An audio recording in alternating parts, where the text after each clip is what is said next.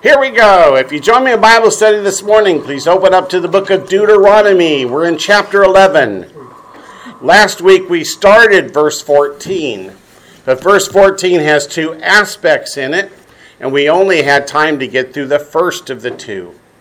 So again, Deuteronomy 11:14 says, "Then I will give you the rain for your land in its season." What happens to the land of Israel when the rain comes in its season?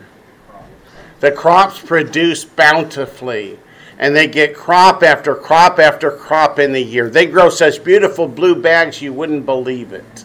They cover the bananas with the blue bags. But the bananas, they're so sweet. But then it says the early rain and the latter rain.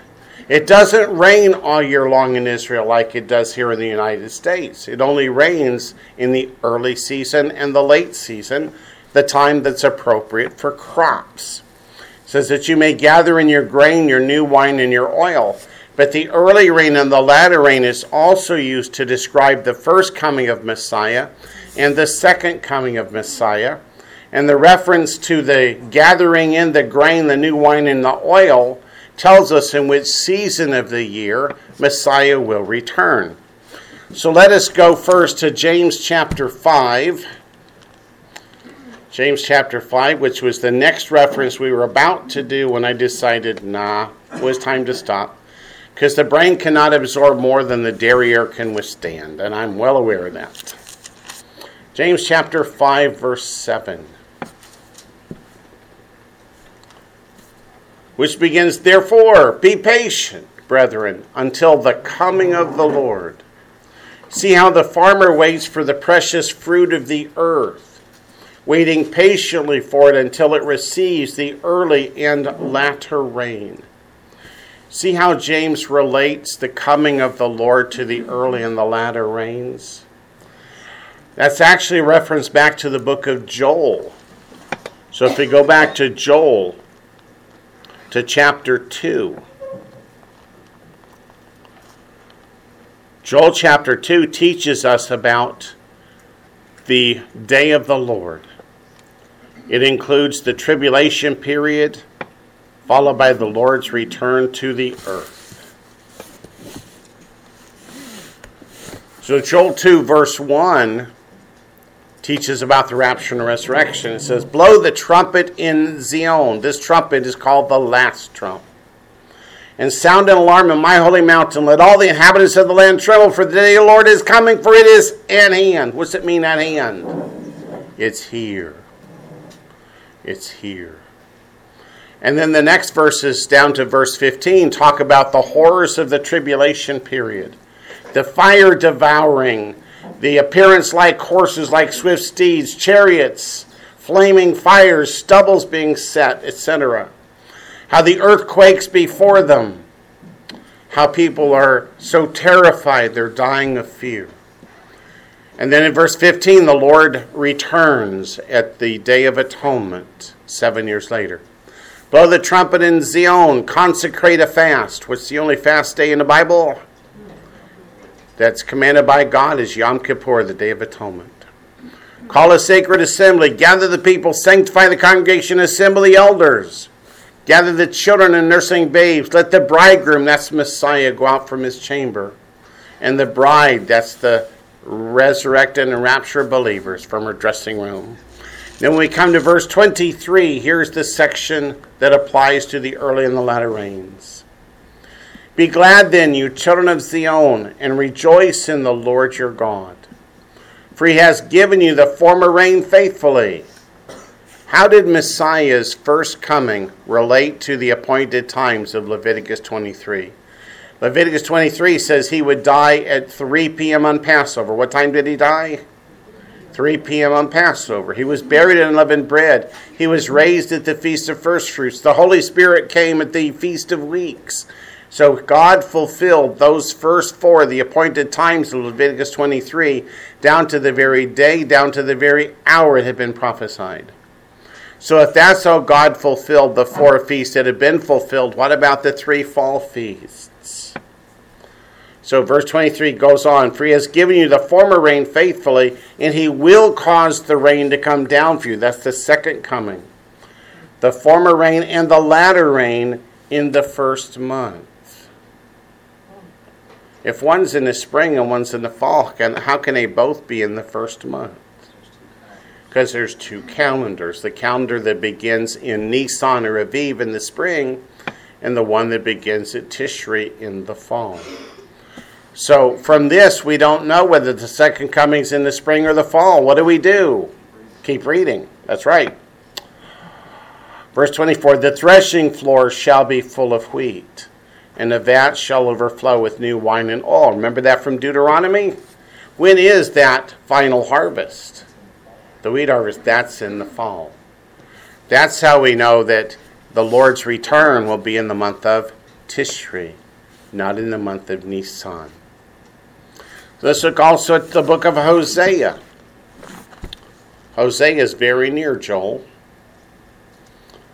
Joel in Hebrew is Ya'el. It means the Lord is God. And Hosea means salvation. Notice how they're so related together.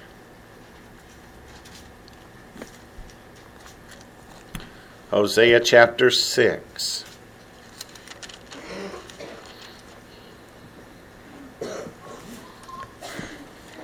Hosea chapter 5 verses 14 and 15 talk about the three captivities of Israel. The Assyrian captivity of the northern kingdom in 722. The Babylonian captivity of the southern kingdom in around 606 to 583 BC. And then the Roman diaspora that started in 70 AD and is just now coming to a close. So chapter 6 verse 1 begins with the restoration of Israel. Come, let us return to the Lord. To return is to repent.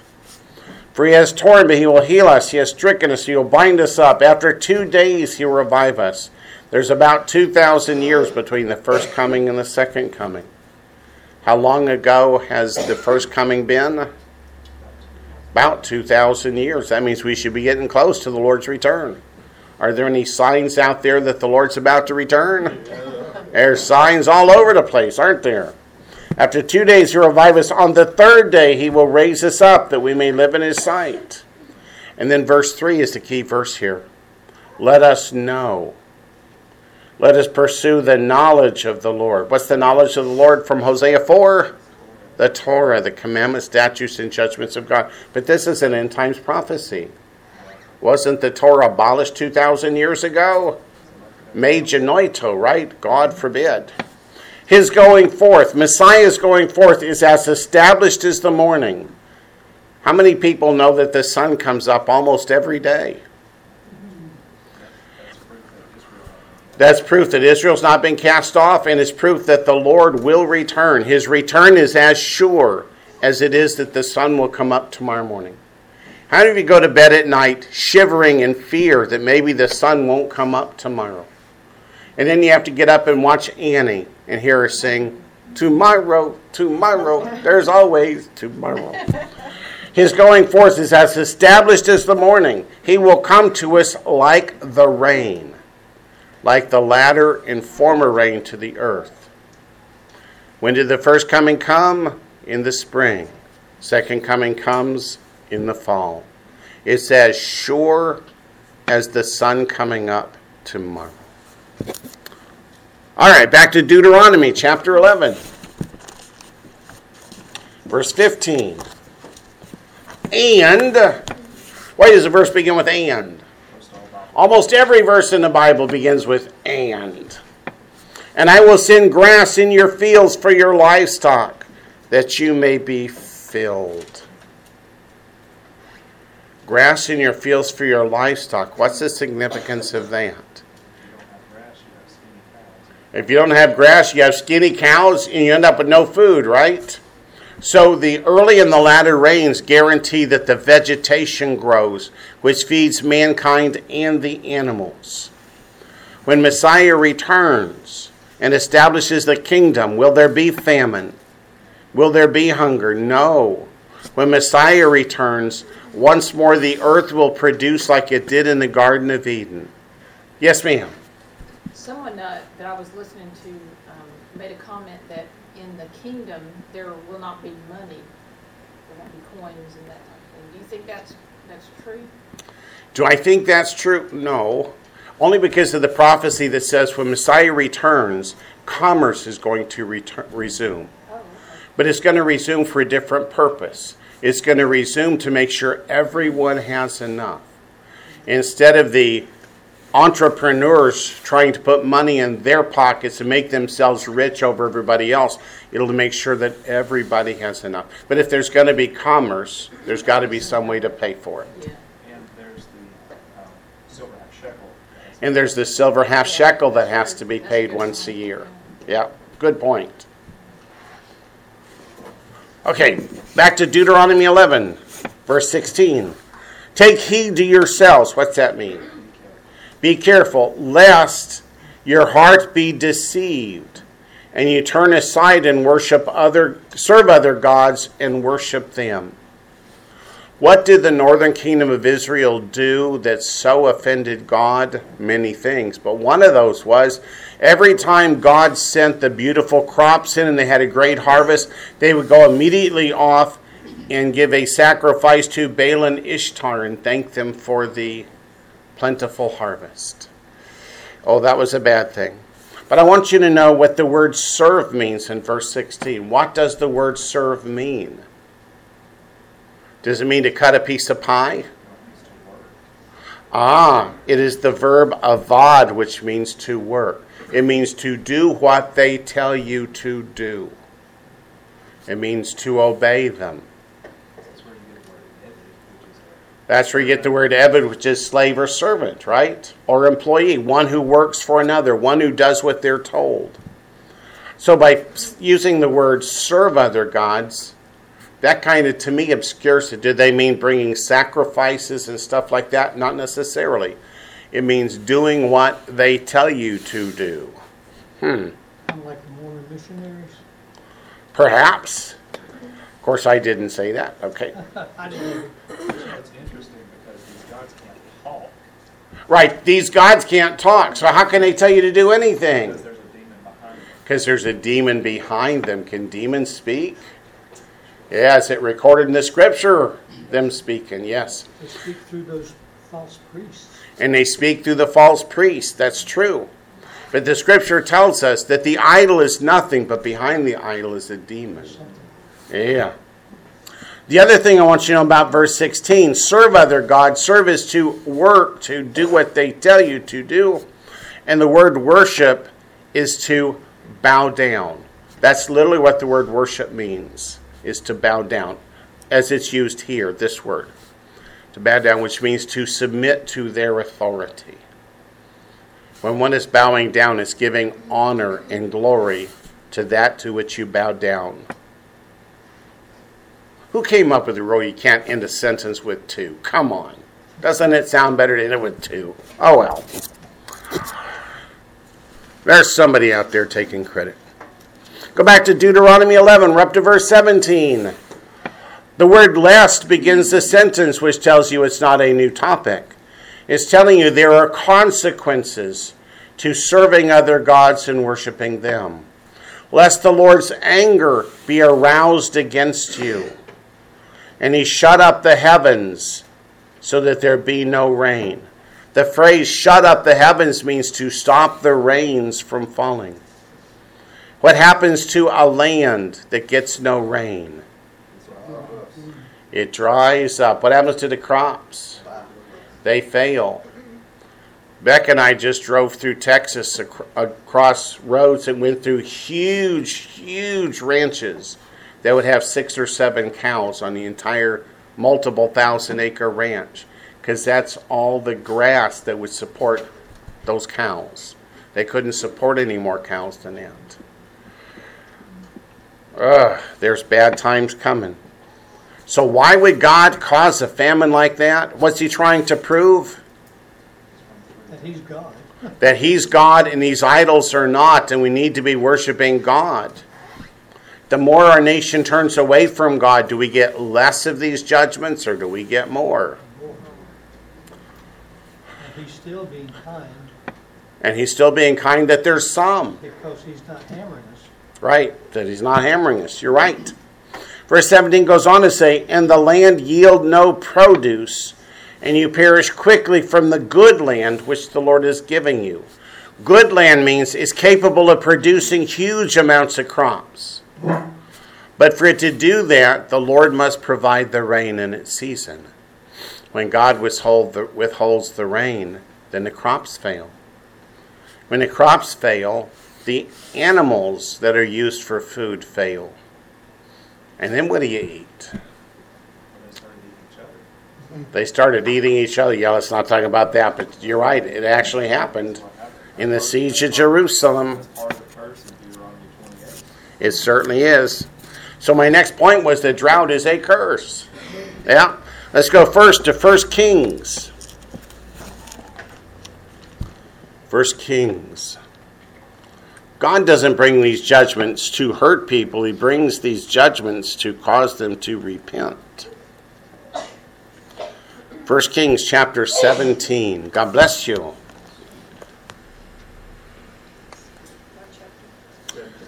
Chapter 17. 1 Kings chapter 17, verse 7. This is a story about Elijah.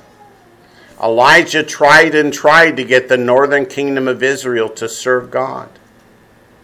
But still, when the crops came in, they would go take an offering to Baal and Ishtar and thank him for the bountiful harvest. So what happens? Verse 7. It happened after a while that the brook dried up because there had been no rain in the land. No rain in the land. And it didn't rain until what? In chapter 18, Elijah has the contest with the prophets of Baal. And once the people understood that God provides the crops, not Baal, then there was a little cloud that grew and grew, and there was rain in the land. So let's go to 1 Kings chapter 18, verses 1 to 5. Let's see how it happens. 1 Kings chapter 18, verses 1 to 5. And it came to pass after many days, that's many days, there's been no rain, that the word of the Lord came to Elijah in the 3rd year, saying, Go present yourself to Ahab, and I will present rain on the earth. Who was Ahab? He was king of the northern kingdom of Israel. His wife was Jezebel. Verse 2, So Elijah went to present himself to Ahab, and there was a severe famine in Samaria. It's in which year of the famine? The 3rd year that there's been no rain. You know what the ground's going to look like if it hasn't rained in 3 years? Yeah, it's going to look like the western United States. And Ahab had called Obadiah, that's the Obadiah who wrote the book, the prophet Obadiah, who was in charge of the house. It says, Now Obadiah feared the Lord greatly. For so it was, while Jezebel massacred the prophets of the Lord, that Obadiah had taken 100 prophets and hidden them, 50 to a cave, and had fed them with bread and water. And Ahab had said to Obadiah, Go into the land to all the springs of water and to all the brooks. Perhaps we may find grass to keep the horses and mules alive, so that we will not have to kill any livestock. Same chapter, starting verse 41.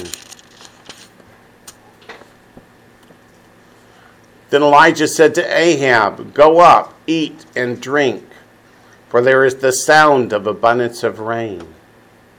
So Ahab went up to eat and drink, and Elijah went up to the top of Carmel.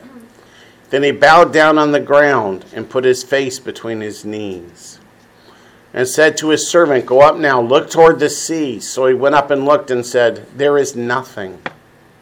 And 7 times he said, Go again. Then it came to pass the 7th time that he said, There is a cloud as small as a man's hand rising out of the sea. Which sea is this? The Mediterranean. So he said, Go up, say to Ahab, Prepare your chariot, and go down before the rain stops you. Meaning the rain that's going to come is going to be so strong, so heavy, so severe, that if you don't get down the mountain now, you ain't going down the mountain. So now it happened in the meantime that the sky became black with clouds and wind, and there was a heavy rain. So Ahab rode away and went to Jezreel. Then the hand of the Lord came upon Elijah, and he girded up his loins and ran ahead of Ahab to the entrance of Jezreel. He outran the chariot. Carmel. What does Carmel mean? Not caramel. Yes. Carmel. It means the vineyard of God. Carmel, the vineyard of God. So it was a place that had been very bountiful, very fruitful, until God stopped the rain. And it was not until the people of the northern kingdom began to realize that they're worshiping the wrong God that God allows the rain to come back. Go to Jeremiah chapter 14.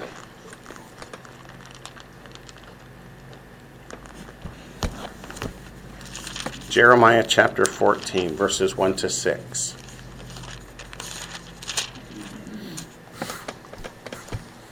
Oops, I have 5 red dots out there. What is it? Let's see.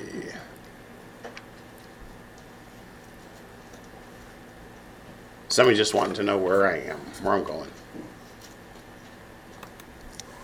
We're going to Jeremiah chapter 14, beginning in verse 1.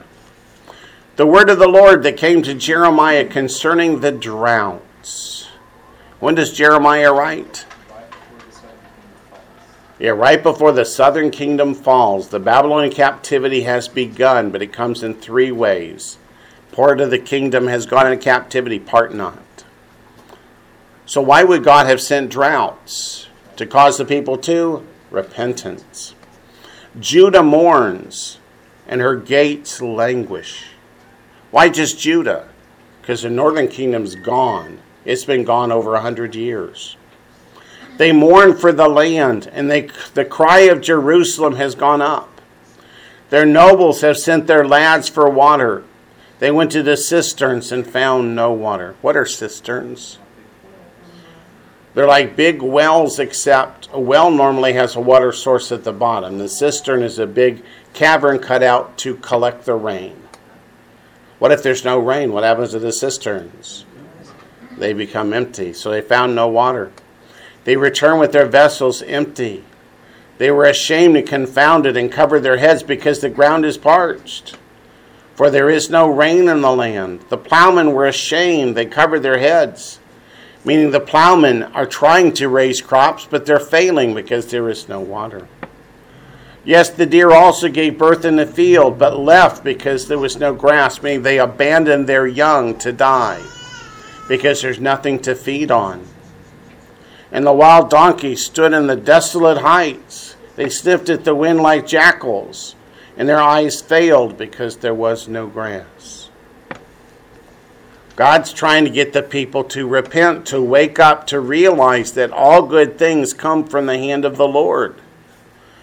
Jeremiah chapter 50, verse 38.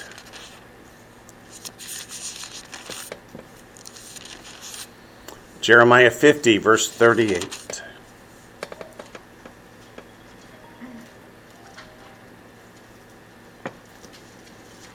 Jeremiah 50, verse 38 tells us why the drought is causing the southern kingdom of Judah to suffer so.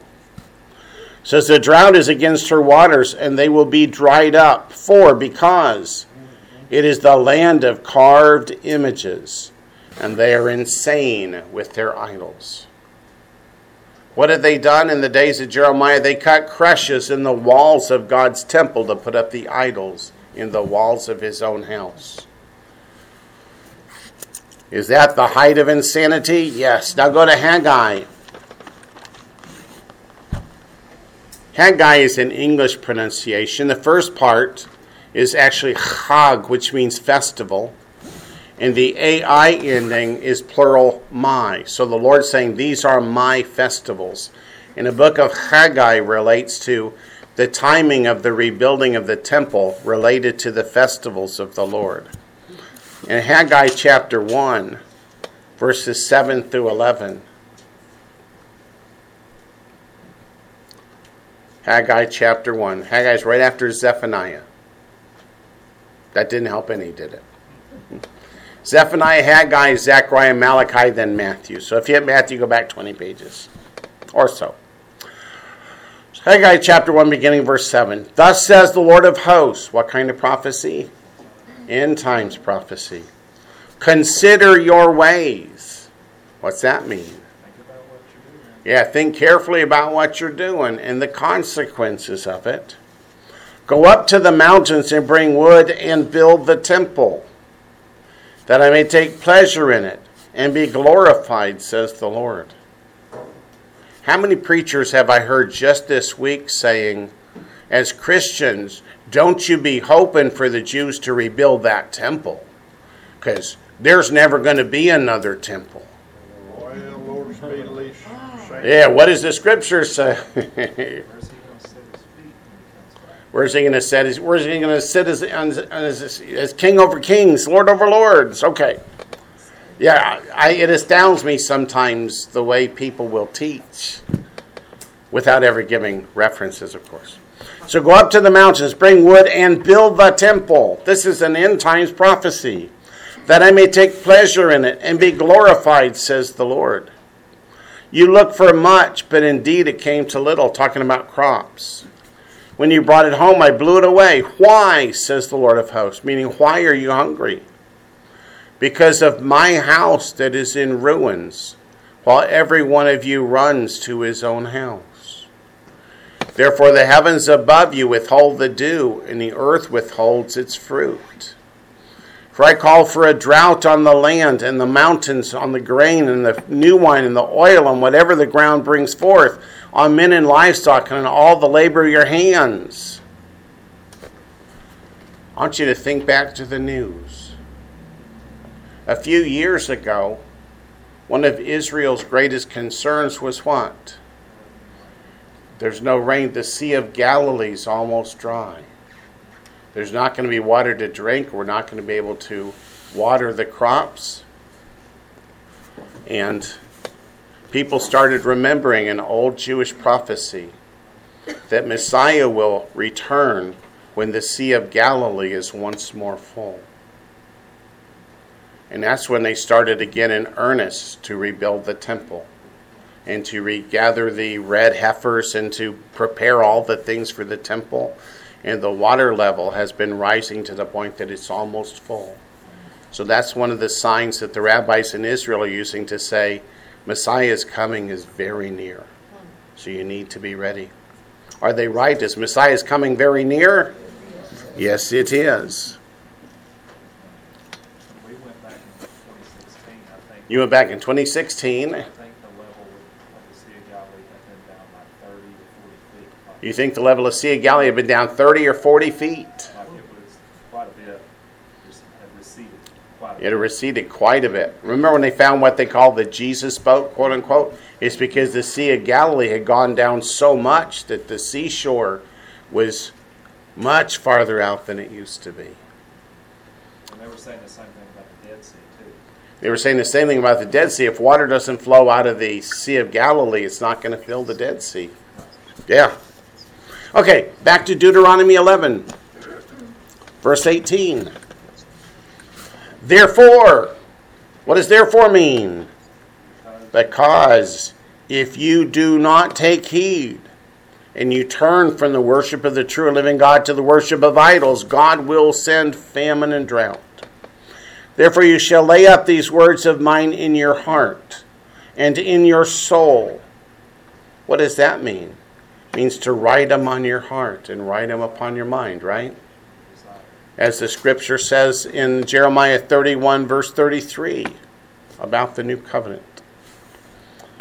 And bind them as a sign on your hand, and they shall be as frontlets between your eyes. Let us go to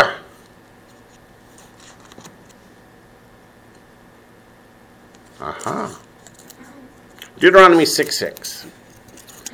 The word lay up literally means to put them upon your heart as a sign. So Deuteronomy 6:6.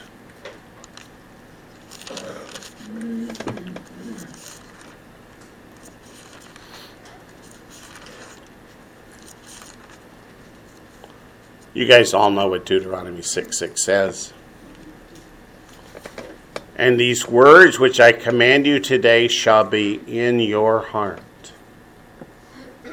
Has God always wanted people to put the commandments, statutes, and judgments of God on their hearts? To follow him out of love, out of faith, out of a desire to be his children. That's what he's always wanted.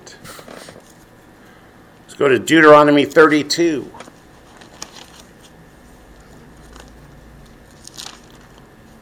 Deuteronomy 32, verse 46.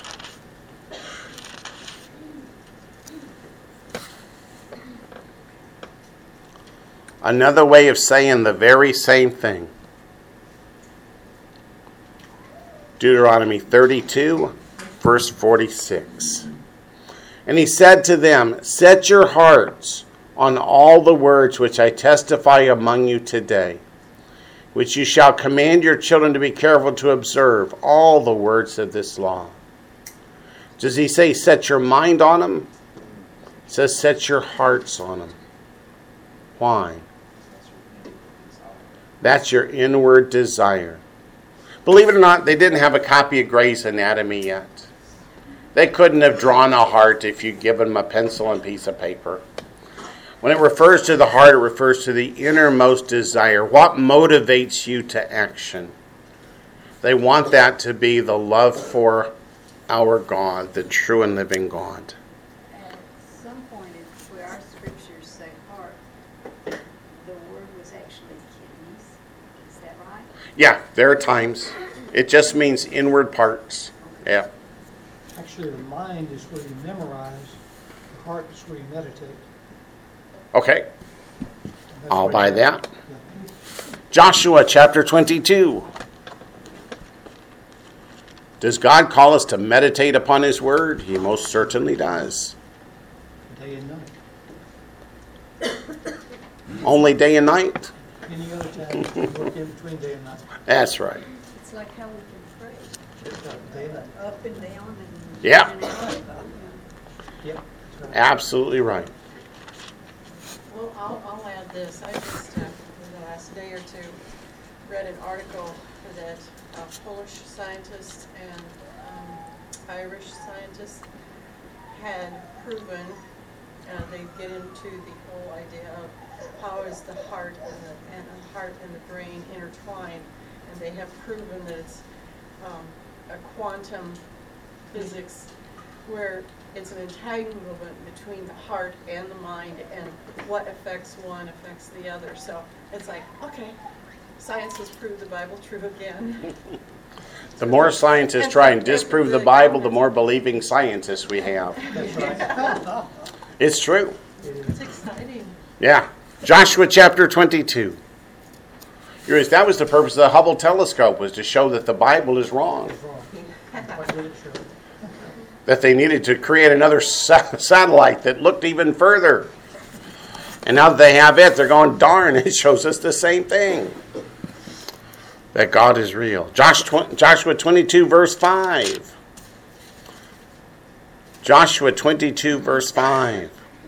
But take careful heed to do the commandment and the law which Moses, the servant of the Lord, commanded you, and here it is, to love the Lord your God, to walk in all his ways, to keep his commandments, to hold fast to him, and to serve him with all your heart and with all your soul.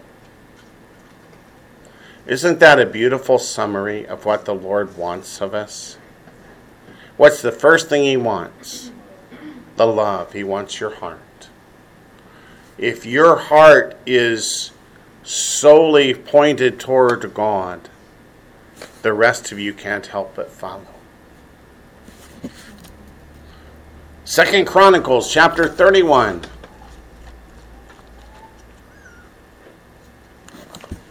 2 Chronicles chapter 31. Verse 21.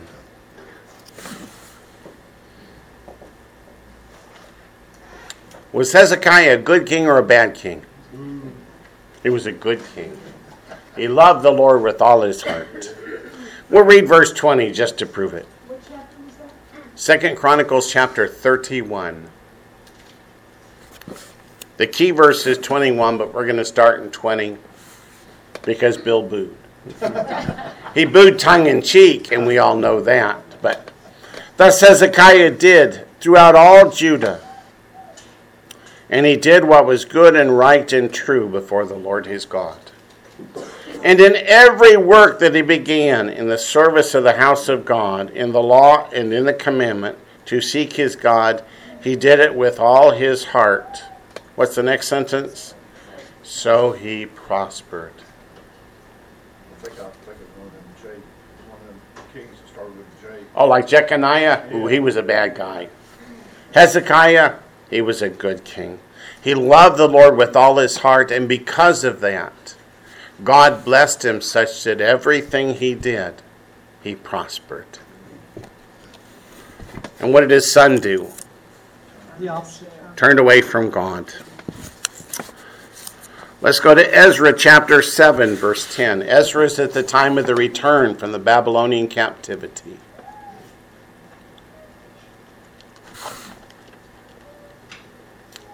Ezra's right before Nehemiah. Ezra chapter 7.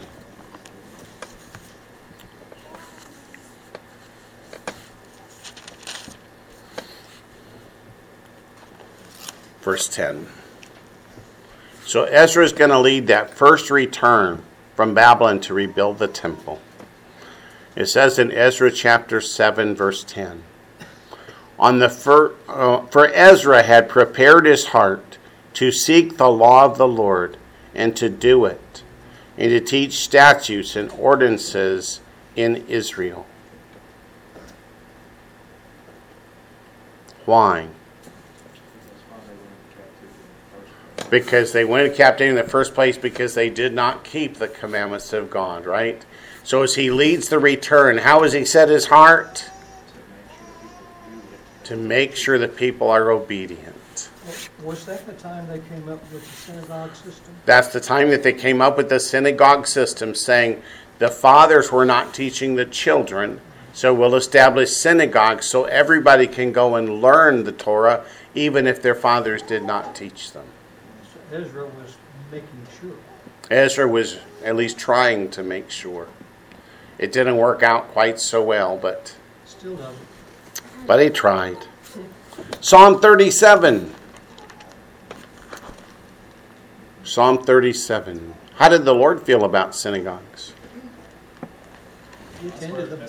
He attended them and taught in them every Shabbat. Psalm 37:31.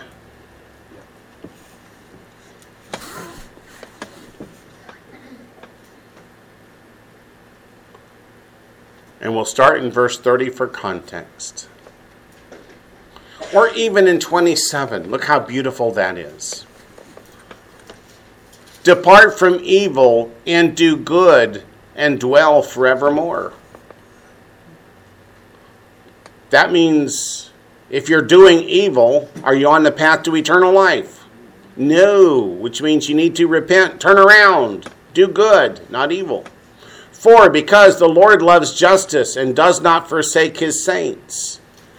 So how is God defining saints? Those who are doing evil, or those who departed from evil and do good? Those who do good. They are preserved forever, but the descendants of the wicked shall be cut off. The righteous shall inherit the land and dwell in it forever. The mouth of the righteous speaks wisdom, and his tongue talks of justice. Now here's the key verse. The law of his God is in his heart. None of his steps shall slide. Doesn't say the law of his God is in a scroll in a library that he never visits, right? It's on his heart. How many people do you think are going to open their eyes on Judgment Day and say, you know, I should have taken the Bible off the shelf and at least looked at it once? Yeah. But what does the New Testament say about synagogues? It says, don't depart from the synagogue. It says, do not depart from the synagogue. Let's go to Hebrews chapter 10.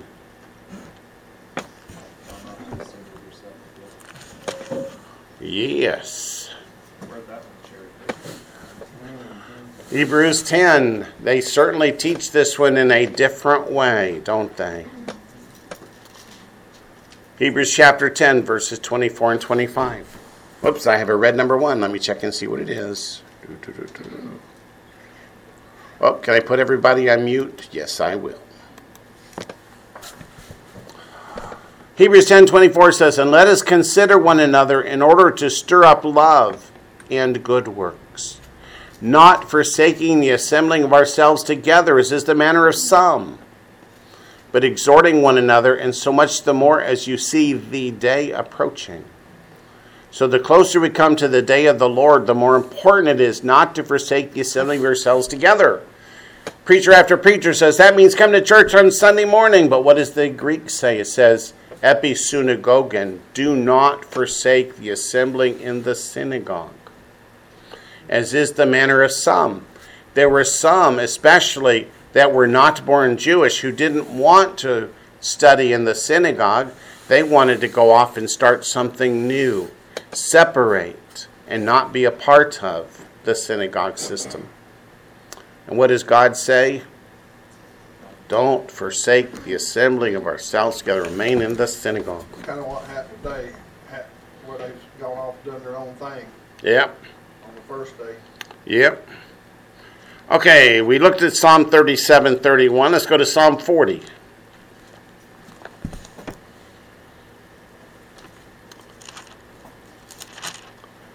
Psalm 40, verse 8.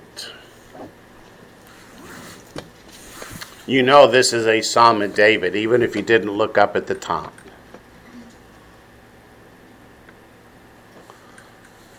Because in verse 8 it says, I delight to do your will, O my God, and your law, your Torah, is within my heart. Who's the I in this psalm, in that verse? Messiah. It's Messiah, that's right.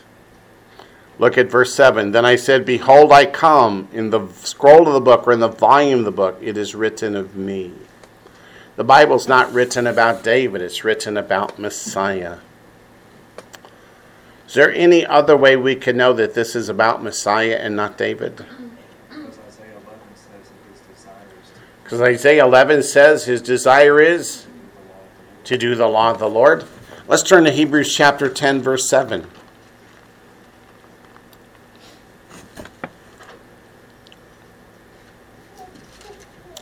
Hebrews chapter 10, verse 7 says, this is about the Lord.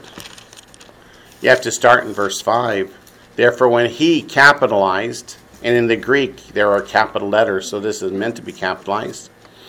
Therefore, when he came into the world, he said, and then it quotes from Psalm chapter 40. Okay, let's go on to Isaiah chapter 51.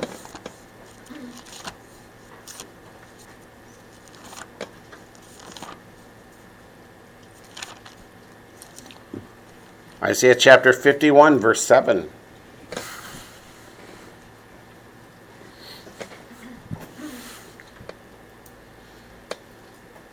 Listen to me, you who know righteousness, you people in whose heart is my law. So who are those who know righteousness? Those who have in their heart the Torah, God's law. Do not fear the reproach of men, nor be afraid of their insults. What's he talking about? Have any of you ever been insulted or put down because you followed the commandments of God? Probably each and every one of you, right? Yeah, me too. Jeremiah 31. We mentioned a few minutes ago. Let's read about it. The New Testament is the law written upon our hearts. How many churches say we're New Testament churches? We don't follow God's law. That's an oxymoron. Emphasis on moron. Please don't say that when it's being recorded, broadcast around the world. Because then I have to agree with it. Yeah, Jeremiah 31:33. But this is the covenant, referring to the new covenant, that I'll make with the house of Israel after those days, says the Lord. This is the covenant that is sealed by the blood of Messiah. I will put my law, the word there is Torah. I will put my Torah in their minds and write it on their what? Heart. On their hearts. And I'll be their God, and they shall be my people. So if you are a new covenant believer, it means that the law of God is in your mind and in your heart. That it's your heart's desire to follow God's commandments. Does that make you think of what Messiah said in John 14:15? We said, if you love me, keep my commandments. 1 John chapter 5, verses 2 and 3. What is the love of God?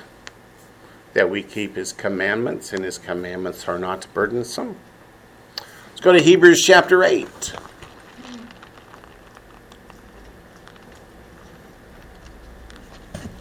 Hebrews chapter 8, verse 10.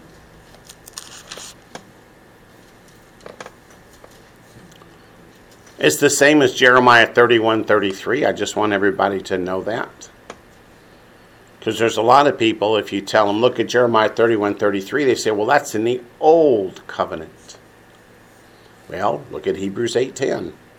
For this is the covenant that I'll make with the house of Israel after those days, says the Lord. I will put my laws, my Torah, in their mind, write them on their hearts, and I will be their God, and they shall be my people.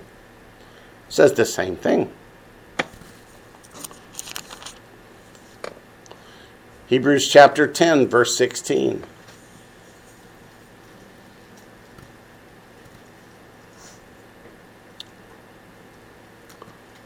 Paul says, the Holy Spirit said this.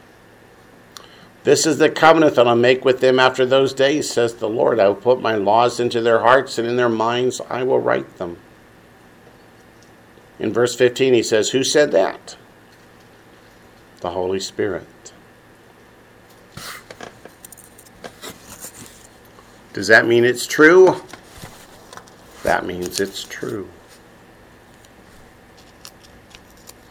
Back to Deuteronomy 11, we're up to verse 19.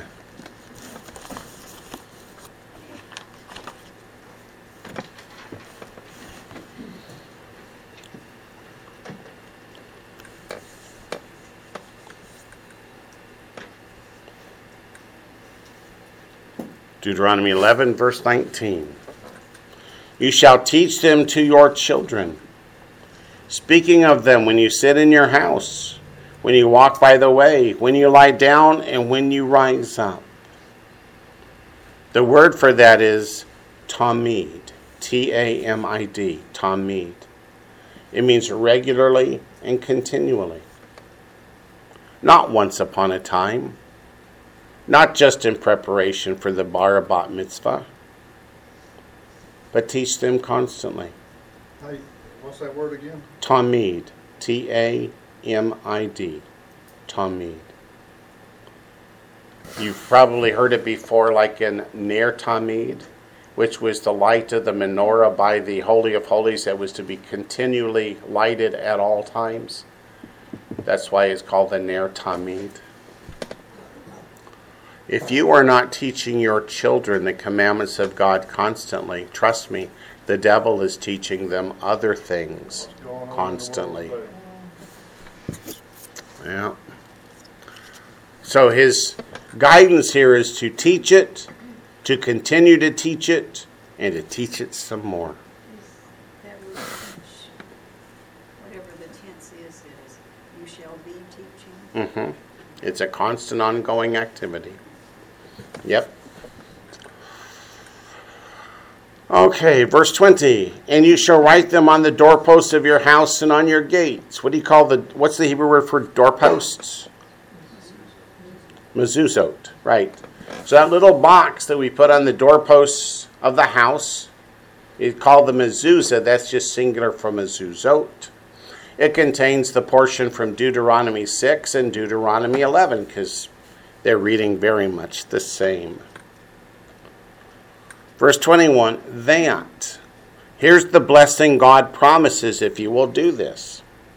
That your days and the days of your children may be multiplied in the land of which the Lord swore to your fathers to give them, like the days of the heavens above the earth. if Israel had not turned away from God and turned to the worship of idols, would they ever have been sent into captivity? No.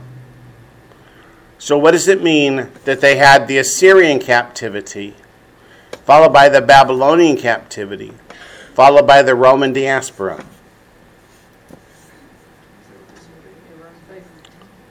Means they were unfaithful, unrepentant, they were disobedient, they didn't learn from each captivity, they had to go through another. What's different about this last captivity that's gone on for almost 2,000 years? When is it totally over? When the people cry, Baruch haba b'shem Adonai, blessed is he who comes in the name of the Lord, and Messiah returns and sets up the kingdom. Everyone who goes alive into the kingdom of God on earth in their human bodies are saved. From that point, no more captivity. So if they had not gone astray, how many captivities would they have suffered? None. None. Wait, Yes, ma'am. when you think about that, what you just said, in light of the fact that we're supposed to be caught up,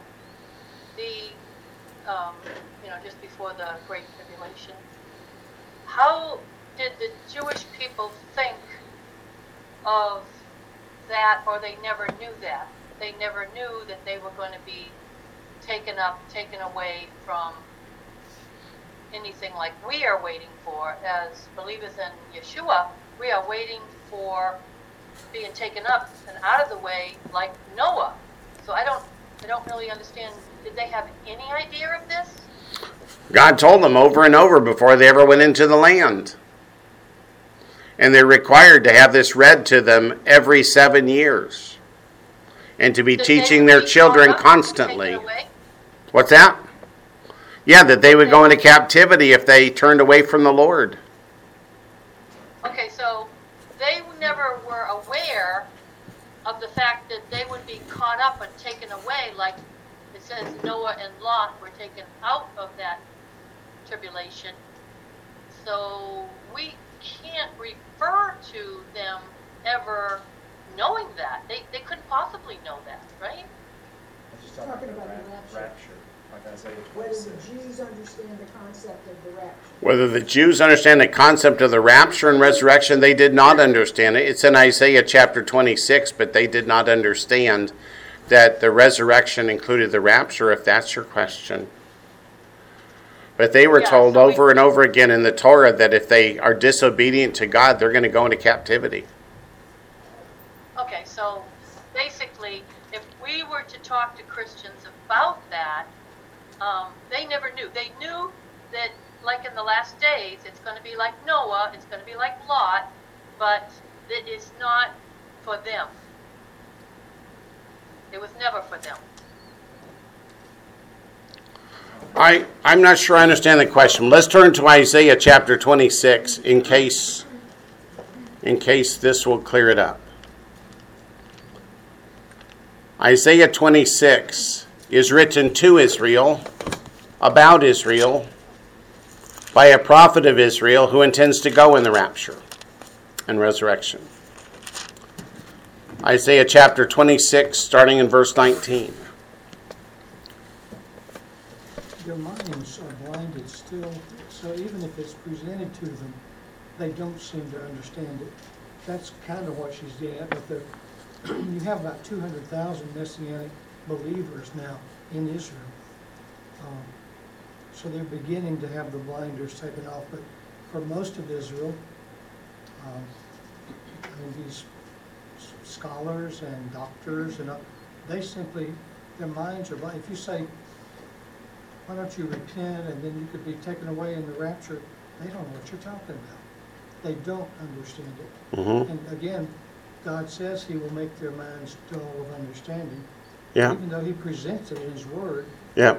they still don't get it. Yeah. I don't think that's her question, That's not though. her question.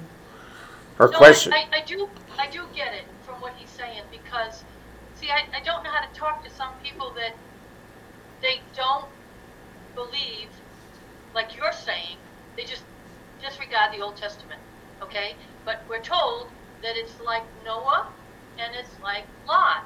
It's going to be like that in the last days, but Noah and Lot were in the Old Testament. So I think he explained it. Okay. Okay. Good enough then. Let's go back to Deuteronomy. If you understand it, that's good enough for me. Deuteronomy chapter 11. We're up to verse 22. For because if you carefully keep all these commandments, which I command you to do, what's the first thing he says? To love the Lord your God, to walk in all his ways, and to hold fast to him. Then the Lord will drive out all these nations from before you, and you will dispossess greater and mightier nations than yourselves.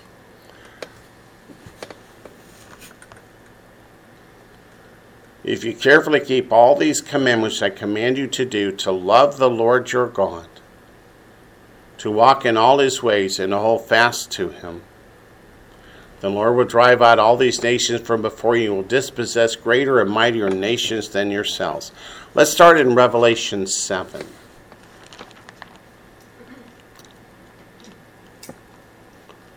Revelation 7.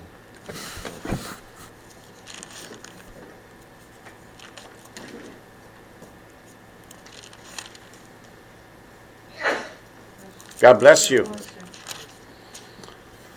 Let's start in verse 9.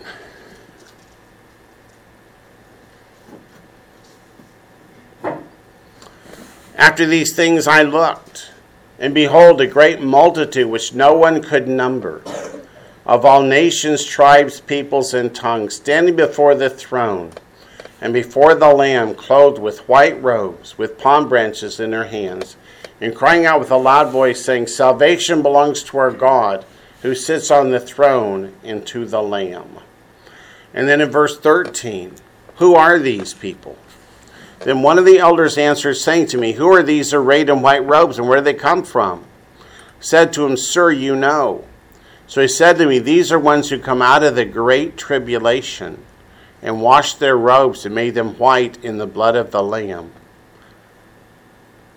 How is it that so many people that have become believers die in the tribulation period? They died for their faith. That's true. False Messiah is going to hit anybody that doesn't worship him. And the false Messiah is going to go after anybody who doesn't worship him and behead them, right? Let's go to Revelation 14:12. What causes these believers to be so hunted by the false Messiah? It's not because they conform to the world. It's not because they conform to the world. It's not because they'll bow down to the false Messiah, that's for sure. It says in Revelation 14:12, here's the patience of the saints. Here are those who keep the commandments of God and the faith of Yeshua. So Satan is trying to wipe out anybody and everybody he can that comes to faith in Messiah during the tribulation period, because if they cry for the Lord to return, then he's coming. So what are the three wars that take place in the tribulation period? First is the Psalm 83 war. Those that come against Israel in the Psalm 83 war are those Muslim nations that share a border with Israel. So just look at a map of the Middle East, and if a nation touches Israel on the border, they're going to be against Israel in the tribulation period. What might cause them to do that? What's going on in the news today? All the oppression. Israel has a new government, right? Who's just been put in charge of security on the Temple Mount? Ben-Gvir. Ben-Gvir's attitude is that the Jews have every bit as much right to go on the Temple Mount, pray and worship their God as anybody else does, and intends to have the Temple Mount partitioned. Muslims can have this side, the Jews will have this side. How is the Muslim world likely to react if that happens? Psalm 83 war, right? Yeah. Who wins the Psalm 83 war? Israel. The Israeli Defense Forces, with the help and mercy of God, is going to defeat them wholly and expand their borders out. Now, one of the main tenets of the Muslim faith is that if a piece of land has ever been under Muslim control, you cannot allow it to be under control of Jews or Christians. Because if you do, you admit that Allah is not greater than the God of the Christians and the Jews. So when Israel expands out its borders, what are the rest of the Muslim nations going to do? They're going to attack. That's the Ezekiel 38 and 39 war, called the Battle of Gog and Magog. So they're going to try and destroy Israel, push it into the sea, to recapture all those lands that used to be Muslim lands, to put them back under Muslim control. That's why this idea of land for peace will never work. Because the Muslims don't want peace with Israel, they want peace without Israel. They want to drive Israel into the sea to recapture those lands. Yes, ma'am? Well, does this tie in? I don't know if anybody knows about this. I just saw yesterday, I think it was, that there are Muslim camps being set up just across the Mexican border and on the Mexican side. Is that right? Yeah. How would that tie in with anything else? We'll have to wait and see. Did you know there are great Muslim populations in the state of Georgia and various areas? Yes. Yeah. Michigan, Minnesota is just about. Michigan, Minnesota, yeah. Is this all just coincidental? Probably not, but we'll see. So that was the first war, Psalm 83. The second war, the Ezekiel 38 and 39, Battle of Gog and Magog. So what's the third war? That's Armageddon in Revelation 16 and Zechariah chapter 14. Let's look at Zechariah 14 because it tells us more than Revelation 16 does about that same battle. And if you hear people say there's only one war in the tribulation period, it's because the same Hebrew word, milchama, means war or battle. So some people look at these as three battles of a war, and other people describe it as three wars. So it's just semantics. Is it possible they would go that quickly? 1, 2, 3? It's over a 7-year period. The Psalm 83 war is going to happen almost immediately. Well, actually, that's pretty quick in the reference of wars that we've fought. Yeah. Mm-hmm. Some of Israel's wars have been how long? About a day, 6 Yeah, days. yeah, 6 days, yeah. And I think Ezekiel 38's about at the 3-year point. And then Armageddon's at the end. Here it is in Zechariah 14, starting in verse 1. Behold, what's that? What's that great war after the 1,000-year millennial reign? That one's called Battle of Gog and Magog, but it's simply used to say it's going to be kind of like that. In that, who destroys Gog and Magog? God does. At the end of the 1,000-year millennial kingdom, who destroys Satan's uprising? God does. So Israel doesn't have to do it. Right. God's got it in Okay. hand. I thought that, the former wars of, what we just talked about, and the Armageddon was at the end of the 1,000-year. No, Armageddon's at the end of the 7-year tribulation period. Okay. This is when Messiah returns. Okay, thank you. Yep, 14:1. Behold, the day of the Lord's coming. Your spoil will be divided in your midst, for I will gather all the nations to battle against Jerusalem. Who? All the nations. So it's not just the Muslim nations that share a border. It's not just the Muslim nations that don't share a border, but it's all the nations, which means it's the United Nations involved. Whoa. What did the United Nations just do? Oh, my. The city shall be taken, the houses rifled, the women ravished. Half the city shall go into captivity. What does the nations of the world demand? That Israel give half of Jerusalem to the Palestinians for a Palestinian state?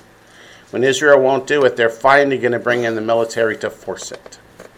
But the remnant of the people shall not be cut off from the city. Then the Lord will go forth and fight against those nations as he fights in the day of battle. That's Revelation 19:11. It's Armageddon. Happens on the Day of Atonement, Yom Kippur. Verse 4, and in that day his feet will stand on the Mount of Olives, which faces Jerusalem on the east. And the Mount of Olives shall be split in two from east to west, making a very large valley. Okay, so those are the three wars. Israel would not have suffered any of those wars if they had always stayed true to God. None of the captivities, none of these wars. So back to Deuteronomy 11, verse 24. With Mr. God Wayne. Armageddon and the second Gog and Magog, that just shows the depravity of man and how, like, jaded that men are by Satan because they think they can actually be God. Yep. After 1,000 years of the kingdom with Messiah on the throne, there's love, peace, and harmony. There's prosperity. Everything's great. When Satan's released, he immediately can raise an army. You know, but it's like they think that they can, overthrow God. And every time that it says God beats them, there's one verse devoted to it. It says, "And God called down fire and burned them." Yeah. So it's like it's not even a threat. Right. God does not sit in heaven terrified that he might lose this war. This doesn't happen. I just looked up an interesting fact. In 2003, the population of the old city was roughly 4,000 Jews and 31,000 Arabs. So they've got more than half of it already as far as the old city goes. Yeah. And I heard somebody, was it Susie? Yes, sir. I was looking at the scriptures in Revelation 7 that we read, Yep. 14, where it talks about these are the ones who come out of the Great Tribulation. Yep. That word out stands out to me as it makes me think, are taken away to before the processes or taken through the processes of tribulation. I'm sorry, was there a question? If so, I didn't catch it. Or if it was just a comment, I understand. Yeah, Yep. that word. The word out of. Yeah, that word out is interesting because, are we coming out before as far as those that received their white robes? Or these they're ones that made it through and we're already gone? In Revelation chapter 7, none of these people were saved when the rapture and resurrection came in chapter 4. These got saved as a result of the preaching of the 144,000 Jewish witnesses, like 144,000 Apostle Pauls, to take the gospel around the world. So they got saved during the tribulation period and were put to death by the false Messiah because of their faith.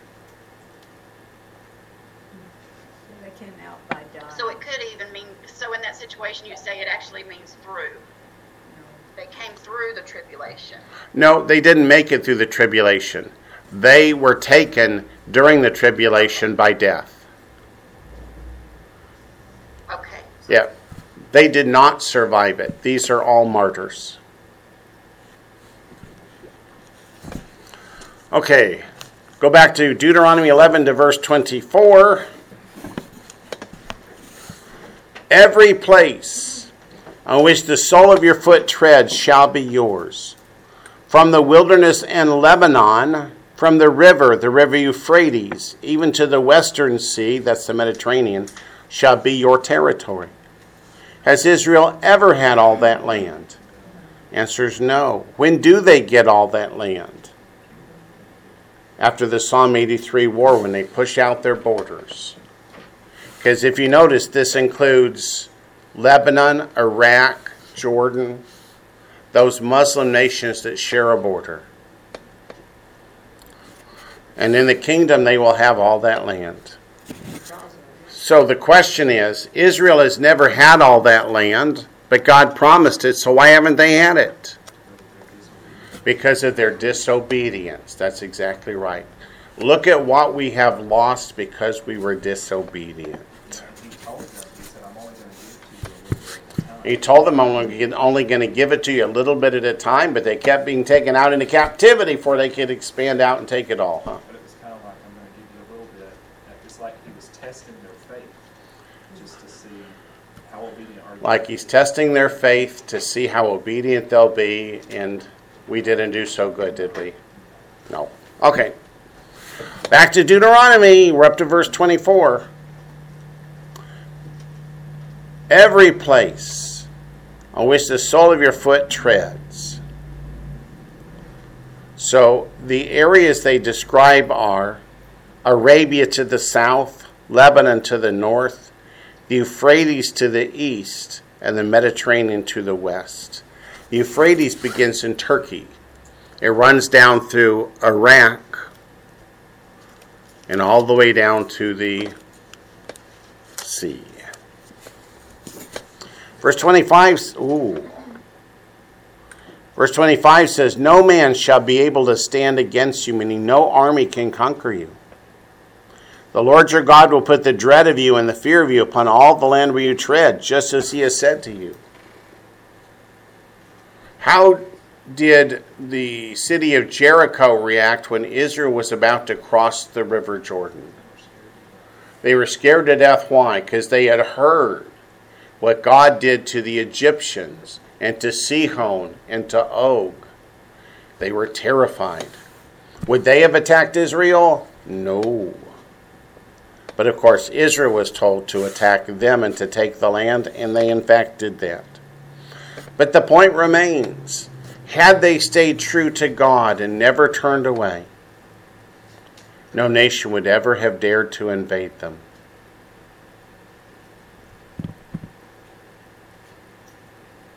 Does sin have consequences? Sin has consequences. Yeah. Look at verses 26 to 28 as a group. Behold, I set before you today a blessing and a curse. What does that mean? You get a choice. If I said to you, you have a choice between $100 cash or a beating with a whip, how many of you would want to, let me think about that? Well, God says, I set before you today a blessing and a curse. And which did they choose? The curse, the whip. Why? It tells us in Hebrews it's because of a lack of faith. So they have free will. They get to make a choice, the blessing or the curse. It says, verse 27, here's what the blessing is. The blessing, if you obey the commandments of the Lord your God, which I command you today. And the curse, if you do not obey the commandments of the Lord your God, but turn aside from the way which I command you today, go after other gods which you've not known. So verses 27 and 28 are how we indicate our choice. You have the same choice today. Life and death, good and evil. If you want to choose life, you do it by being obedient to the commandments of the Lord out of faith and love. If you'd rather have the curse, you simply say, I'll do what I want. What does it really come down to? If people truly believed there was the choice, who would choose the whipping? Nobody. So that's why God keeps saying, you're being disobedient because of lack of faith. The scribes and Pharisees, were they in the temple every week? Were they praying on the street corners with tzitzit that ran along the ground? Yes. It's not that they didn't believe there is a God. It's that they don't believe God will do what he says he will do. And I believe the church is doing a disservice when they say that, God wouldn't sin. There's no punishment. There's no lake of fire. There's no repentance. That's a word. So when you say all of these things, you're watering down the message of God. Absolutely. Because you're saying God wouldn't do these things, and God's saying, I absolutely would, but you get to make a choice. Yes. How can you say God's unfair when he lets you choose? Yeah. In the book of Ezekiel, the people were saying, God's so unfair, and God said, no, it's not you. It's not me being unfair to you. It falls back on you. That's right. Yeah. So when God says, choose life or death, does he leave it at that? He says, here's what you get when you get life. He says, choose life. So this is the choice you need to make. This is the choice you need to make. He tells you the answer. How many of you had professors in college that told you the answer at the test? Hey, for number 1, mark A. I didn't have any like that. Not during the test, but he does the original, yeah. I didn't have professors like that. You had to do your own work. But here, God makes it so easy. It's a pass-fail, and there's only one question. Are you saved by faith or aren't you? How do you mark A or B, though? It tells us right here. If you want to mark A and choose life, in verse 27, then obey the commandments of the Lord your God, which I command you today. People say, well, that's salvation by works. No, it's not. The only reason that they obey the commandments of God is out of faith. Because they believe God says what he says. I probably have driven you guys crazy with this, but go back to Genesis 15. I'll say it again. You're not going to obey the commandments of a God you don't even believe in. That's exactly what the book of Hebrews is trying to tell us. They, in the wilderness, did they see God on the mountain in fire and in smoke? And they saw the mountain tremble, and they heard the voice of God, and they told Moses, don't let God speak to us anymore. They believed there was a God. But did they follow God? No. And it says in Hebrews they were disobedient because they lacked faith. I want everybody to understand that the word faith doesn't mean exactly what you hear every time a preacher opens his mouth. Look at Genesis 15:6. And he believed in the Lord, and he accounted it to him for righteousness. That word believed is the Hebrew word ha'amin. H-E'-E-M-I-N, ha'amin. And it's the he feel form, which is causative of the word from which we get amen. So be it. He believed in the Lord means God said he would do it. And Abraham believed that God would do what God said he would do. So when you talk about the people at Mount Sinai, did they believe God? No. They believed there was a God. But they didn't believe that God meant what he said. The Hebrew word emunah, which is the Hebrew word for faith, comes from the very same verb as believed here and as amen, which means so be it. God said it, it's going to happen. Now bring this back to Deuteronomy chapter 11, verses 26 to 28. God says, I set before you today a blessing and a curse. If you want the blessing, obey the commandments of the Lord your God, which I command you today. And if you would rather have the whip, then turn aside. If you truly believe that the wages of sin is death, and God will send you to the lake of fire if you're not obedient out of faith, and you spit in God's face, what does that mean? You don't really believe that he'll do what he says. Go to Revelation 16. I hope I'm being clear. I'm not sure I am. Revelation 16.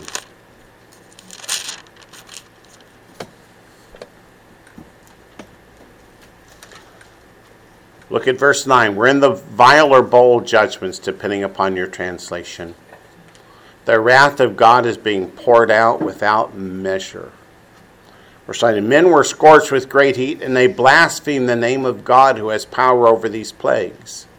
Do they believe that there's a God? Yes, because they're blaspheming him to his face. It says, and they did not repent and give him glory. So people would say, well, they believe in God, therefore they're saved. Demons believe and tremble. You can read the book of James. You believe in one God, hey, you do well, but remember, the demons believe too and tremble. Are they saved? Absolutely. No. So these guys that are blaspheming God to his face, somehow they still believe they can win? They still believe they can win. They believe that God cannot make me change. I'm going to do what I want to do. and God can just lump it. What in the world is happening at this point that people just want to continue doing? And they're covered in festers, boils, they can't see, the drinking water is made of blood, but what's happening that they just want to keep doing? They've sealed their fate. You know what I'm saying? Taking the mark of the beast, so They seal their fate when they take the mark of the beast, but they so want to continue in sin that they're unwilling to repent. The New Testament tells us that repeatedly, right? The false teachers are teaching falsely because they want people to continue in their sins. Like you hear people, like say, like we're going to come back bigger and better. Like when some terrible thing Build happens, better. It's always like a pride thing instead of a humility thing. Right. Yep. Why do false teachers want people to continue in these things? Because they want the people to lift the false teacher up. I need another airplane. I need a bigger castle. Tell me how great I am. Yes, Bill. I give a testimony of something I observed this past summer personally, that there was a nice clear day, and I walked out. The temperature wasn't but about maybe the high 80s, mid to high 80s. Mid to high 80s. And I walked out in it with just a tank top shirt, and it felt like I was standing next to a great fire in burning. Can you imagine what it's going to be like in Revelation And 16? I thought about that. When I felt that, I said, Lord, if this is just a little taste of what it might be like, your word talks about what you say in your word, that I don't see how people, like we've just been saying, I don't see how people can stand it and not realize, Yep. Yep. So. Don't do this for real, because then you'll sue me, but just picture in your mind. Light a candle on your kitchen table and hold your hand in it until you decide that was a stupid thing to do. Now, God has said that people are going to get cast into the lake of fire to burn forever and ever. If you truly believe that, you would never continue in sin, right? It's only because you don't believe God would actually do that you'd be willing to say, I'm going to continue to live my lifestyle, and God will just have to accept it. And I've heard people say that if he is like that, I don't want to serve him. I don't want to serve a God that's going to be like that. I've heard that too. I've heard people say that. Yeah, I remember a young lady, we were studying in the Old Testament, and God told Saul to go out and destroy the Amalekites, every man, woman, and child. Afterwards, she said, I'm not going to serve God anymore. He's just an old meanie. Oh, he's holy. Broke my heart. Okay, back to Deuteronomy 11, though, verse 29. Now it shall be, when the Lord your God has brought you into the land which you shall go to possess, back then it was called Canaan. Today I call it Israel. The world calls it the West Bank. That you shall put the blessing on Mount Gerizim and the curse on Mount Ebal. What's that mean? They're literally going to stand on two mountains. Go to Deuteronomy 27. And call out the blessings and the cursings and say, choice A is this mountain, choice B is this mountain. Which one do you want to come to? Go to Deuteronomy 27, starting in verse 1. God is nothing but crystal clear as far as I'm concerned in the scripture. Deuteronomy 27, verse 1. Just quickly, because we're going to go over this later. Now Moses with the elders of Israel commanded the people, saying, keep all the commandments I command you today. Shall be on the day when you cross over the Jordan to the land which the Lord your God is giving you, that you will set up for yourselves large stones and whitewash them with lime. You shall write in them all the words of this law when you crossed over, that you may enter the land which the Lord your God is giving you, a land flowing with milk and honey, just as the Lord God of your fathers promised you. Therefore it shall be, when you have crossed over the Jordan, that on Mount Ebal you shall set up these stones, which I command you today. You shall whitewash them with lime. that you shall build an altar to the Lord your God, an altar of stones. You shall not use an iron tool. You shall build with whole stones the altar of the Lord your God, and offer burnt offerings on it to the Lord your God. You shall offer peace offerings, and shall eat there and rejoice before the Lord your God. You shall write very plainly on the stones all the words of this law. And then look at verse 11. Moses commanded the people on the same day, saying, These shall stand on Mount Gerizim to bless the people when you've crossed over the Jordan: Simeon, Levi, Judah, Issachar, Joseph, and Benjamin. And these shall stand on Mount Ebal to curse: Reuben, Gad, Asher, Zebulun, Dan, and Naphtali. And then if you read down, they're going to scream out, Cursed is the one who does this, and cursed is the one who does that. And then the people are going to say at the end, verse 26, Amen. So they're going to agree that if we break the commandments, statutes, and judgments of God, that we deserve to be cursed. So we're going to be careful not to do that. Now let's go to Joshua chapter 8. Excuse me. Uh-huh. The tribes that you mentioned here, you have some under the curse, you have some under the blessing. Is that those tribes are being blessed and the others are being cursed, or what?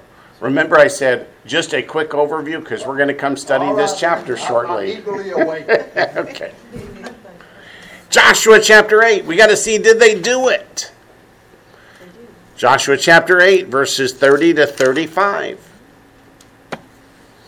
Now Joshua built an altar to the Lord, the God of Israel, in Mount Ebal, as Moses, the servant of the Lord, had commanded the children of Israel, as it is written in the book of the law of Moses. That refers to Deuteronomy. An altar of whole stones, over which no man has wielded an iron tool. And he offered on it burnt offerings to the Lord, and sacrificed peace offerings. And there in the presence of the children of Israel, he wrote on the stones the copy of the law of Moses, which he had written. Then all Israel, with their elders and officers and judges, stood on either side of the ark before the priests, the Levites who bore the ark of the covenant of the Lord, the stranger as well as he who was born among them. So Jew and Gentile alike, right? Half of them were in front of Mount Gerizim, half of them in front of Mount Ebal, as Moses, the servant of the Lord, had commanded before that they should bless the people of Israel. And afterward he read all the words of the law, the blessings and the cursings, according to all that is written in the book of the law. There was not a word of all that Moses had commanded which Joshua did not read before all the assembly of Israel, with the women, the little ones, and the strangers who were living among them. So at that point, which of them knew which are the blessings and which are the cursings? Every single one. And how long did it take them before they went astray? About the time they came out the other side of the mountain. Nope, not that quickly. Generation following Joshua. As soon as Joshua was dead, then they turned away. And they started a generation against the Lord, a generation for the Lord. And they start to flip-flop back and forth. And they start to live out the blessings and the cursings. Back to Deuteronomy 11. We have a couple more verses, 3 more verses. But they're very important. Verse 30, Are they not on the other side of the Jordan, toward the setting of the sun, in the land of the Canaanites who dwell in the plain opposite Gilgal, beside the terebinth trees of Moreh? So, Moses says you're going to do this in Mount Gerizim and Mount Ebal. They're on the other side of the river. What did God promise to do? Bring them over the river and give them the land. So when they come to Mount Gerizim and Mount Ebal, God has fulfilled his promise to bring them into the land and to give it to them. So God doesn't say, promise that you'll do the blessings and not the cursings before I fulfill my word. God fulfills his promise first. Then he looks to the people to keep their promises. That way, when anybody that doesn't keep their part, that got nothing They can't say a thing, because God's already done his part. Right. They can't say, well, I don't know if God will do his part or not, therefore I don't know if I want to do mine. They've already seen God do exactly what God promised to do. And now he says, okay, I've done my part. Now make your choice. Therefore you will win out. Yeah. Verse 31, for you will cross over the Jordan and go in to possess the land which the Lord your God is giving you, and you will possess it and dwell in it. Now the children of Israel had reason to be afraid as Moses is talking to them. Is the Jordan River a little creek? No, at this time of year, it's a mighty raging river and very dangerous to cross. So what happened when the priests carrying the ark, or the Levites carrying the ark, put the first foot in the Jordan River? It's split. It split. Half went north, half went south, just like happened at the Red Sea 40 years earlier.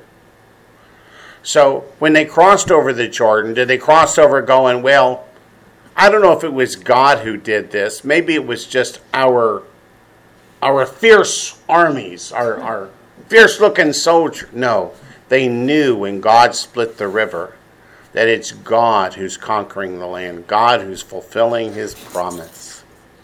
Verse 32, and you shall be careful to observe all the statutes and judgments which I set before you today. Chapter 12, verse 1.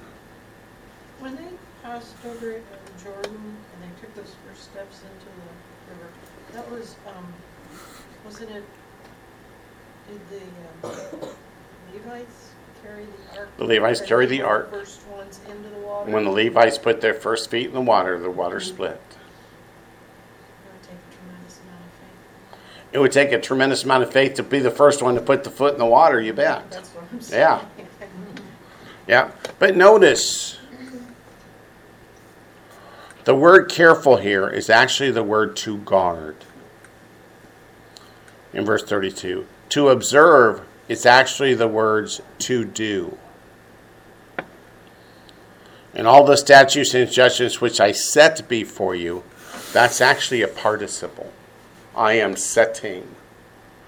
Not once upon a time, continuous action. The statutes and judgments are to be fulfilled not once, but they are continually with us.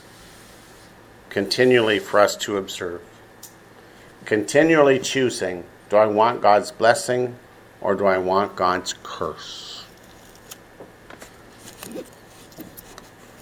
And then, look at verse 1 of chapter 12.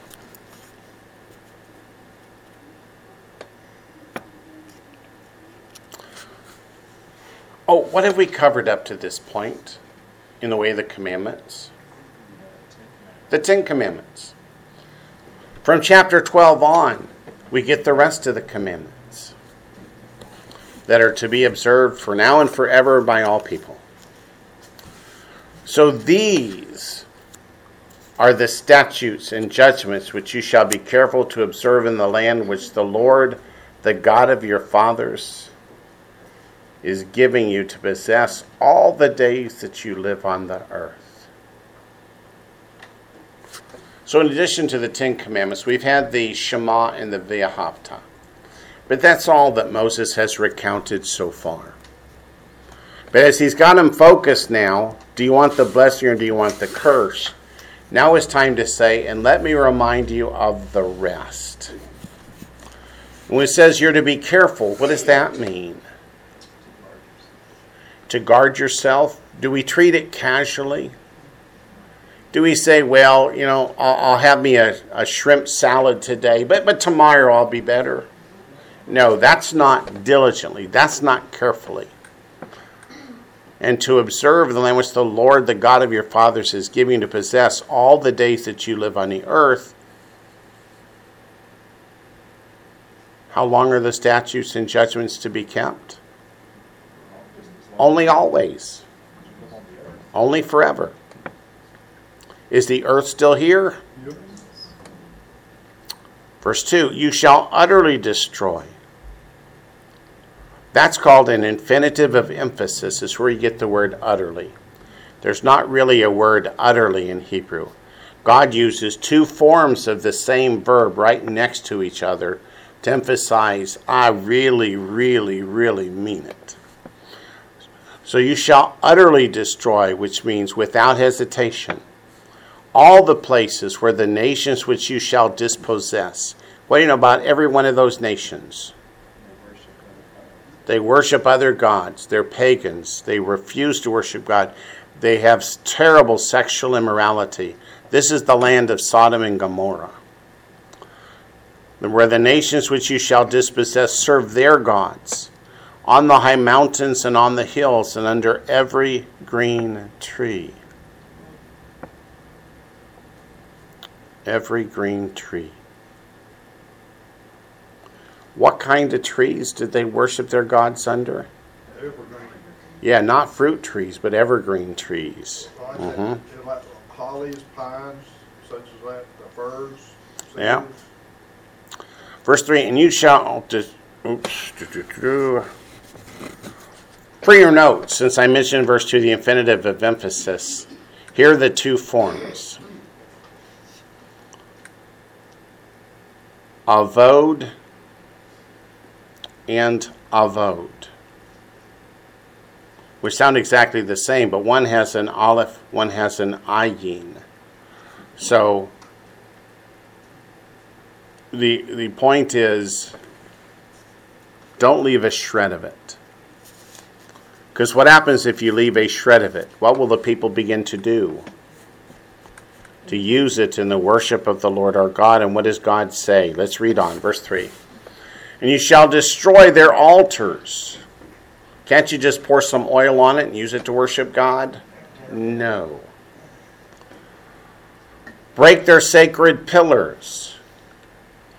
At the entrance to a nation like Egypt, they would have a pillar. And what did the pillar represent?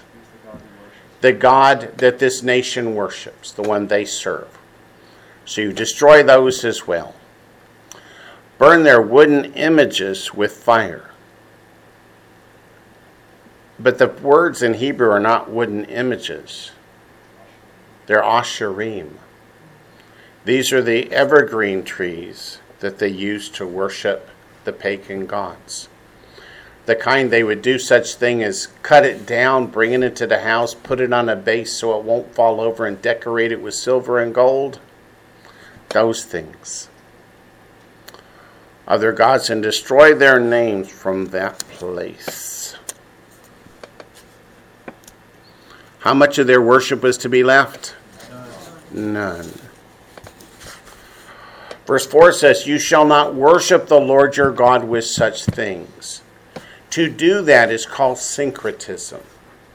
To take that which is pagan and adapt it and make it used in the worship of the true and living God. What does God say about doing that? Do not do it. So if you go to most any encyclopedia and look up Christmas trees or Easter eggs, it will tell you this is a pre-Christian tradition. If it's not Jewish and it's pre-Christian, what was it? Pagan. So why did they adapt it to the worship of the true and living God? No. Kirk Cameron says in his video, yes, the Christmas tree was pagan. But then we notice that it points upward toward God, and that makes it a good Christian symbol. Yeah, I don't think so. Let me read you an article by Dr. James Slobodian, who is not Messianic, so that's why I picked it. It was published on December 19th, 2017. He is a theologian. It says, Bible scholars inform us that the modern-day Christmas tree finds its origin in the Asherah tree or pole that is condemned over 40 times by God in the Bible. Anyone can very easily go to a number of secular and biblical encyclopedias and learn that the practice of placing evergreen trees inside of a home was something practiced by the heathens all over the world as representing this, quote, Garden of Eden tree, end quote. During the shortest daylight periods of the year, that is, the time around the winter solstice, Historically, this was the practice of erecting the Asherah tree or pole to worship the goddess of Asherah. The Old Testament prophet Jeremiah condemned this pagan idolatry practice of cutting an Asherah tree out of the forest to decor it with silver and gold. Then he says, who was Asherah? What does she have to do with the Christmas tree? It says, according to the New International Version Bible's commentary, Asherah is most often identified as the chief female goddess of the Canaanites. Where did the Canaanites live? In the land of Canaan, the one that Israel's about to come into and conquer. And the mistress of the sun god, Baal. The goddess of Asherah, also called Ishtar or Easter, is also known in the Bible as the Queen of Heaven in Jeremiah 7:18 and Jeremiah 44:17-25. And is worshipped as Artemis by the Ephesians in the New Testament's book of Acts in chapter 19, verses 23-27. Her worship glorified sex and war and was accompanied by male temple prostitution. Baal was also the god of fertility, and worship of Baal included sacred prostitution, male and female. And it goes on, but I thought that was enough of that one. What is the spelling of that, Dr. James? Slobodian, Slobodzien. You're welcome. And then I also took another one down off the internet from an article called Why Do We Put Up Christmas Trees? ? The ancient roots of this decorative tradition, from ancientorigins.net. It's called Christmas Tree Origin. It says a Christmas tree is an iconic feature of the holiday season. You can find this symbol on greeting cards and advertisements shaped into cookies plastered across wrapping paper in the homes of millions of people around the world. But few of us stop to consider why we go to the effort of decorating a tree each year, apart from thinking of its value in increasing our, quote, Christmas cheer, end quote. And it says Martin Luther's role in popularizing the Christmas tree. It says, although Christmas celebrations are often associated with the birth of Jesus and Christian beliefs, open paren, however, many non-Christians celebrate Christmas too, close paren, evergreen trees had no place in early Christianity.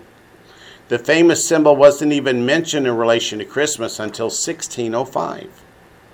It has been argued that the connection was first made in Germany, where it may have been popularized by the German reformer Martin Luther. Luther is said to have been inspired by the beauty of a Christmas Eve starry night sky. He decided to replicate the image by cutting down an evergreen tree and putting lit candles on it. Please never do that, especially not in the house. It did not take long until German homes were decorated with candies, fruits, and paper roses for Christmas time. Then it says ancient roots of evergreen tree significance. Although the link between the evergreen tree and Christmas is relatively recent, the significance of the tree itself is much older. An interest in the evergreen tree can be traced all the way back to the worship of the sun god Mithras around 600 BC. Mithras and Baal, one and the same. This god was often pictured in or next to an evergreen tree. And the article goes on, but I thought that was enough. So let us go back to Deuteronomy 12 while we have still a minute and a half. Verse 4 says, you shall not worship the Lord your God with such things. If you turn to verse 31 of the same chapter, God repeats it. He says it at the beginning of the chapter. He says it at the end of the chapter. Whatever I command you, be careful to observe it. Whoops. Verse 31. You shall not worship the Lord your God in that way. For every abomination to the Lord which he hates, they have done to their gods. For they burn even their sons and daughters in the fire to their gods. Did Israel start doing that too? Yep. Go up to the Temple Mount and burn one of their children to Moloch in the Hinnom Valley? Yep. So verse 32 says, whatever I command you, be careful to observe it. You shall not add to it, nor take away from it. And with that, we have run out of time. We'll bring our Bible study to close and close in prayer.